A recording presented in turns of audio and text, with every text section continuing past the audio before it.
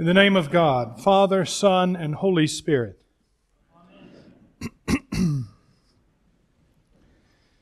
It is good to be with you here this morning. My family and I have been worshiping here for 3 years now, but it is good to be able to reflect on this feast and on these lessons with you this morning. And I want to thank Dean Kimbrough. I thanked him this morning for his invitation here to preach, and was reminded of the fact that the last time I preached here at Christ Church on a Sunday morning was Trinity Sunday in 2019. And as I said this morning at the 8:30, I don't know if this was an intentional invitation to come back on Trinity Sunday, but I do expect a third invitation sometime in the future to complete the trilogy, since that seems appropriate. It won't be surprising to any of you to know that one of the things I love about our tradition is the Book of Common Prayer, specifically its capacity to pass on a language of prayer and to shape an ongoing devotional life. It's something that I have needed in my life, that has become a center of my life and an empowering and a calming force. And I hope that many of you have found it to be the same.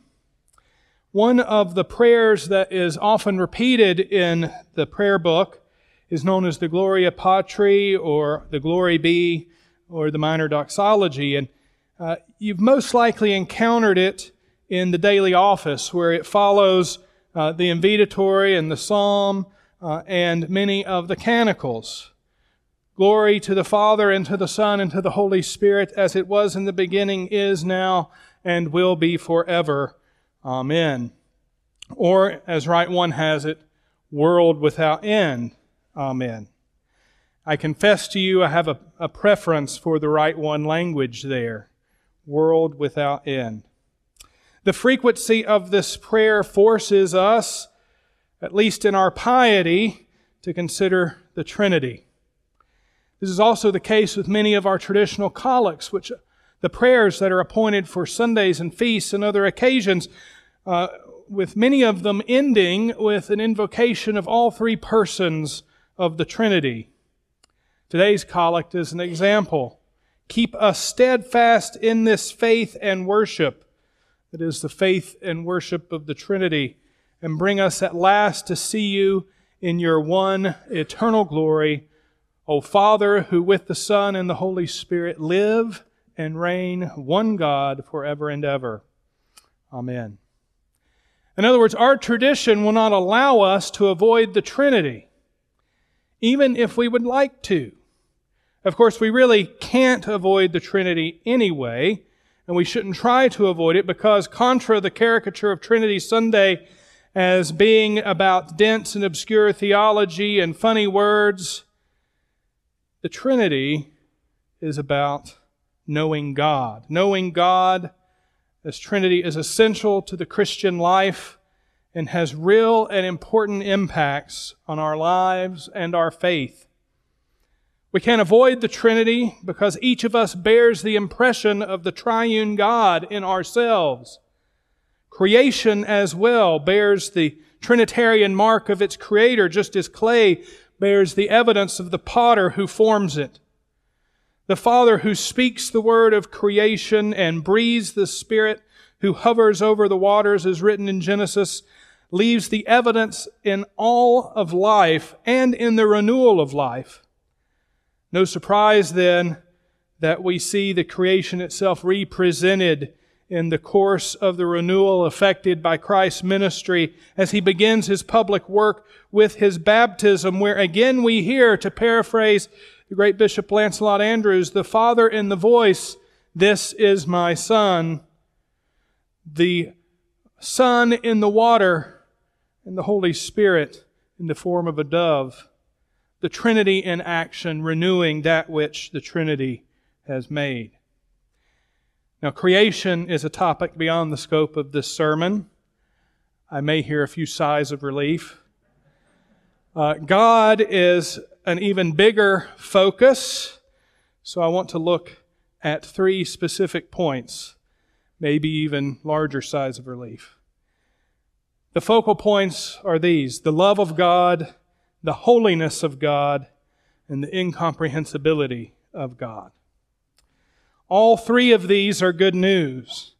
And all three are conveyed in the story of God in history, the story of God in each of our lives. That is the revelation of who God is in history, the story of salvation found in the Holy Scriptures, the story of salvation that each of us experience and take part in, which might also be thought of as our place in God's unfolding story. And finally, the abundant life which is God's, that we are invited and empowered to participate in through the action of all three persons of the Trinity now and in the future. Why talk about the Trinity?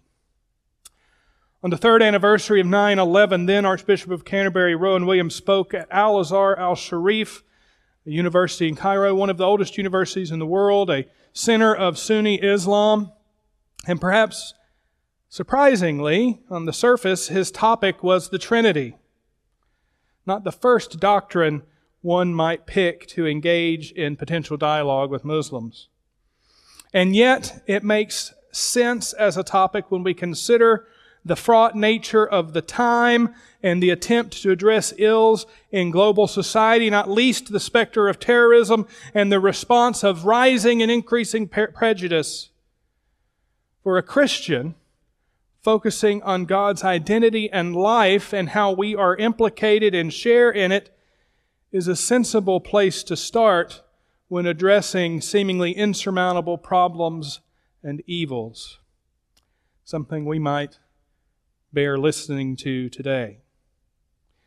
Williams, in writing about the Trinity, talks about it in terms of God being the name of a kind of life, which he says is eternal and self-sufficient life, always active, needing nothing. And that life is lived eternally in three ways, which are made known to us in the history of God's revelation to the Hebrew people and in the life of Jesus. There is, he says, a source of life, an expression of life, and a sharing of life. Now, wanting us to participate in this life, the Father sends the Word, the Son, to renew and to show us the way, breathes the Spirit into us so that we can be more like the Son and in turn carry out the ongoing mission of the body of Christ to all people and to the whole of creation. The Trinity matters because the Trinity simply is the way we experience the work of God in our lives individually and the work of God in the world. Now, our individual awareness of God as Trinity begins with our encounter with Jesus and the love of God. A passage from Romans identifies this as Paul writes, "Therefore, since we are justified by faith, we have peace with God through our Lord Jesus Christ." Now, as a doctrine, the Trinity was reasoned out of the early church's efforts to make sense of Jesus. The early Christians looked at Jesus and couldn't help but declare with Thomas, "My Lord and my God."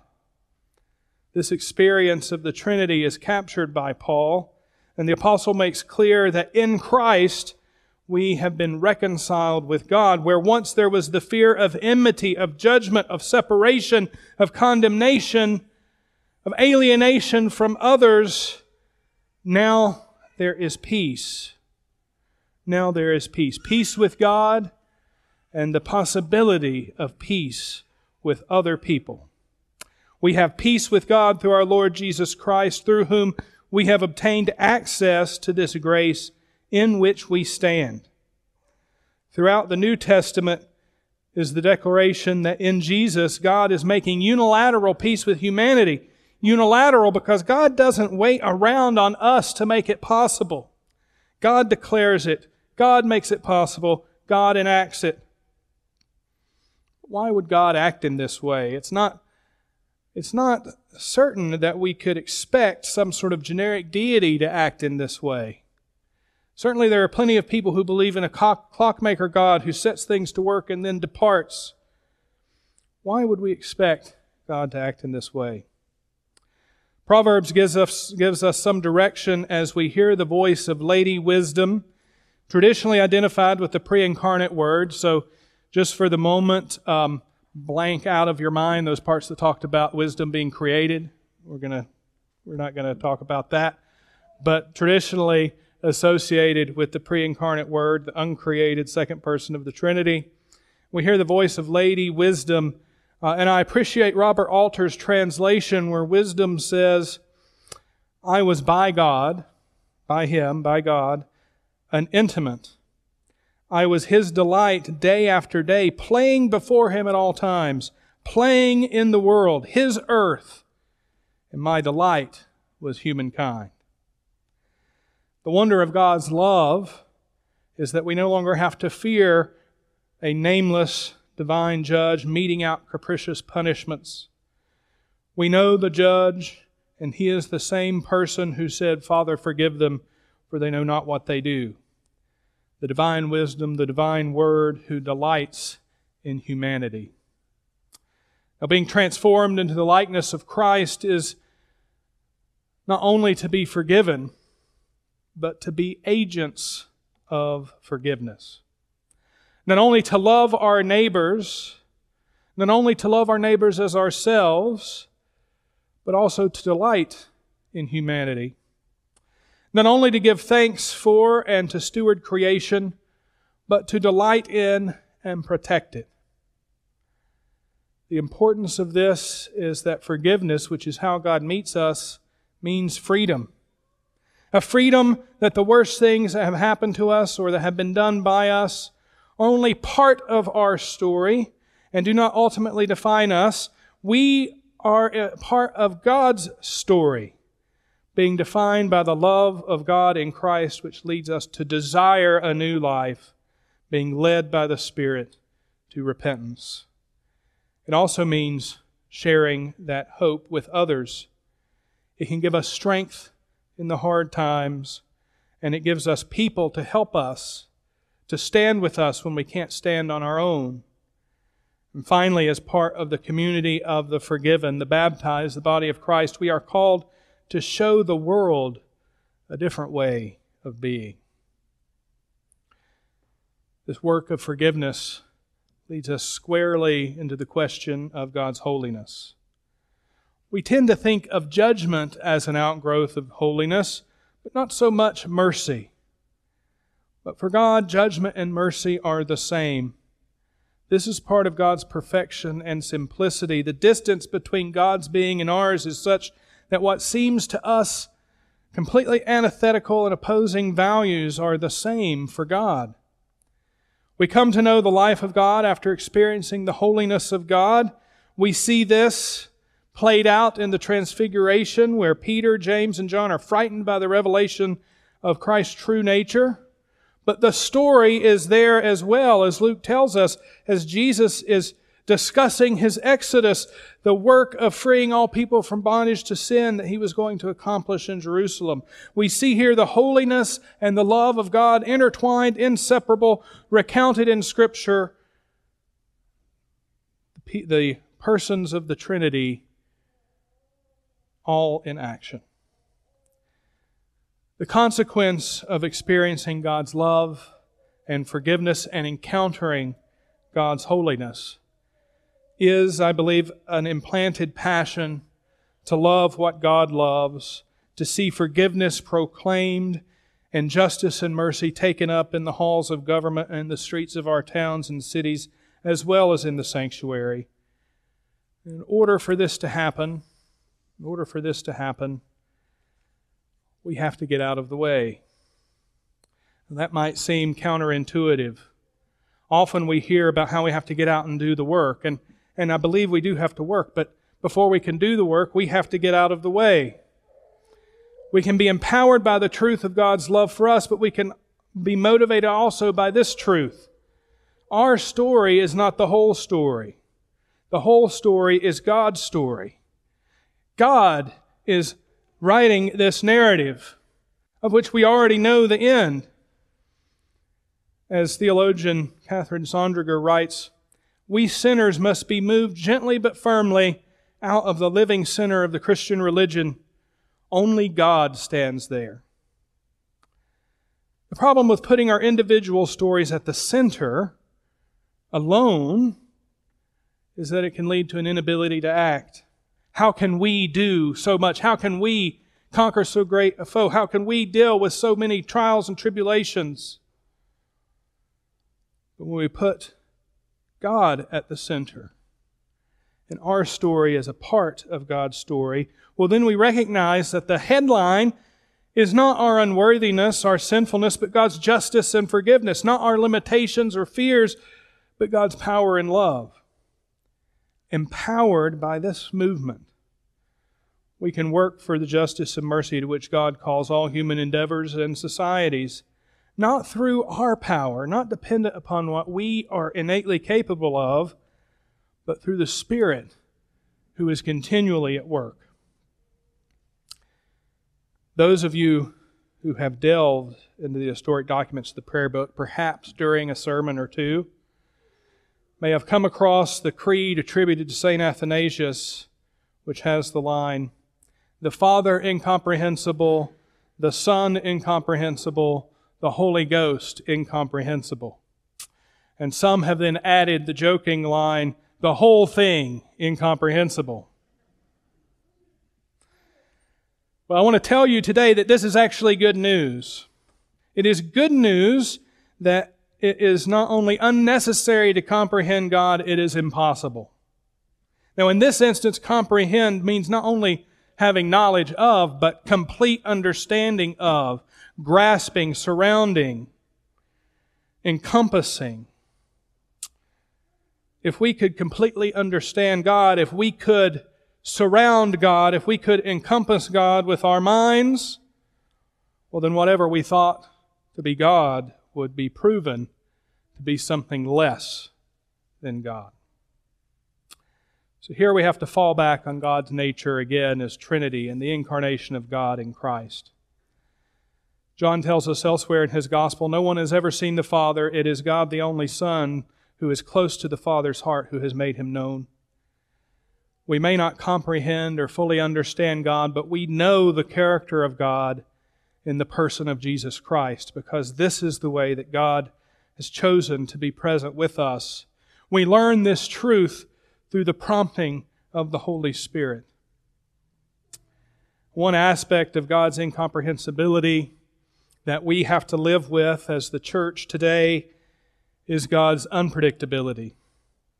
Someone has said that one way to recognize the work of God, starting with Scripture and then looking through history, is to see what events could never have been predicted, but which in hindsight seem obvious. Could have been no other way.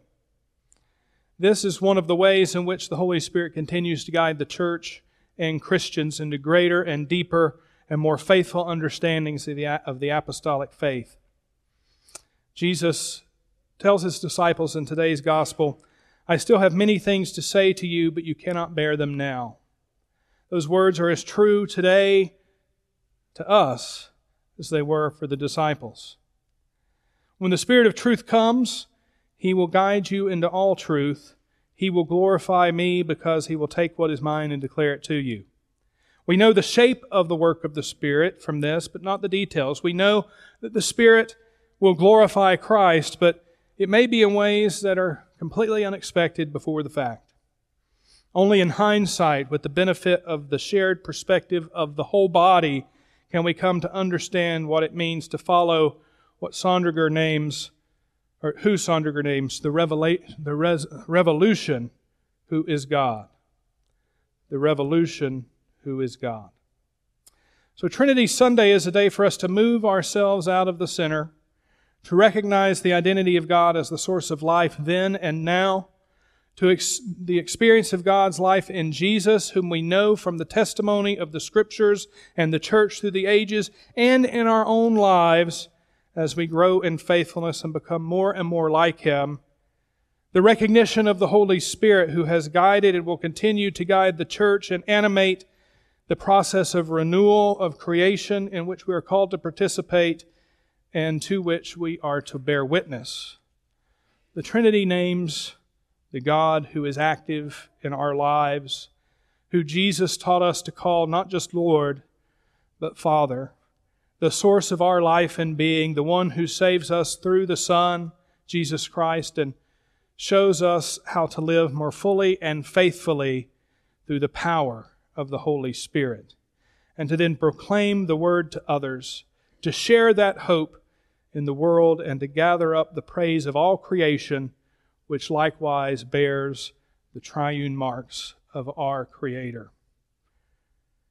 God, who gives us the gift of time, gives us also the gift of the divine eternity, so that we can know that God is with us now and always, and we will be with God, Father of the Son, our Lord Jesus Christ, in the power of the Spirit, world without end. Amen.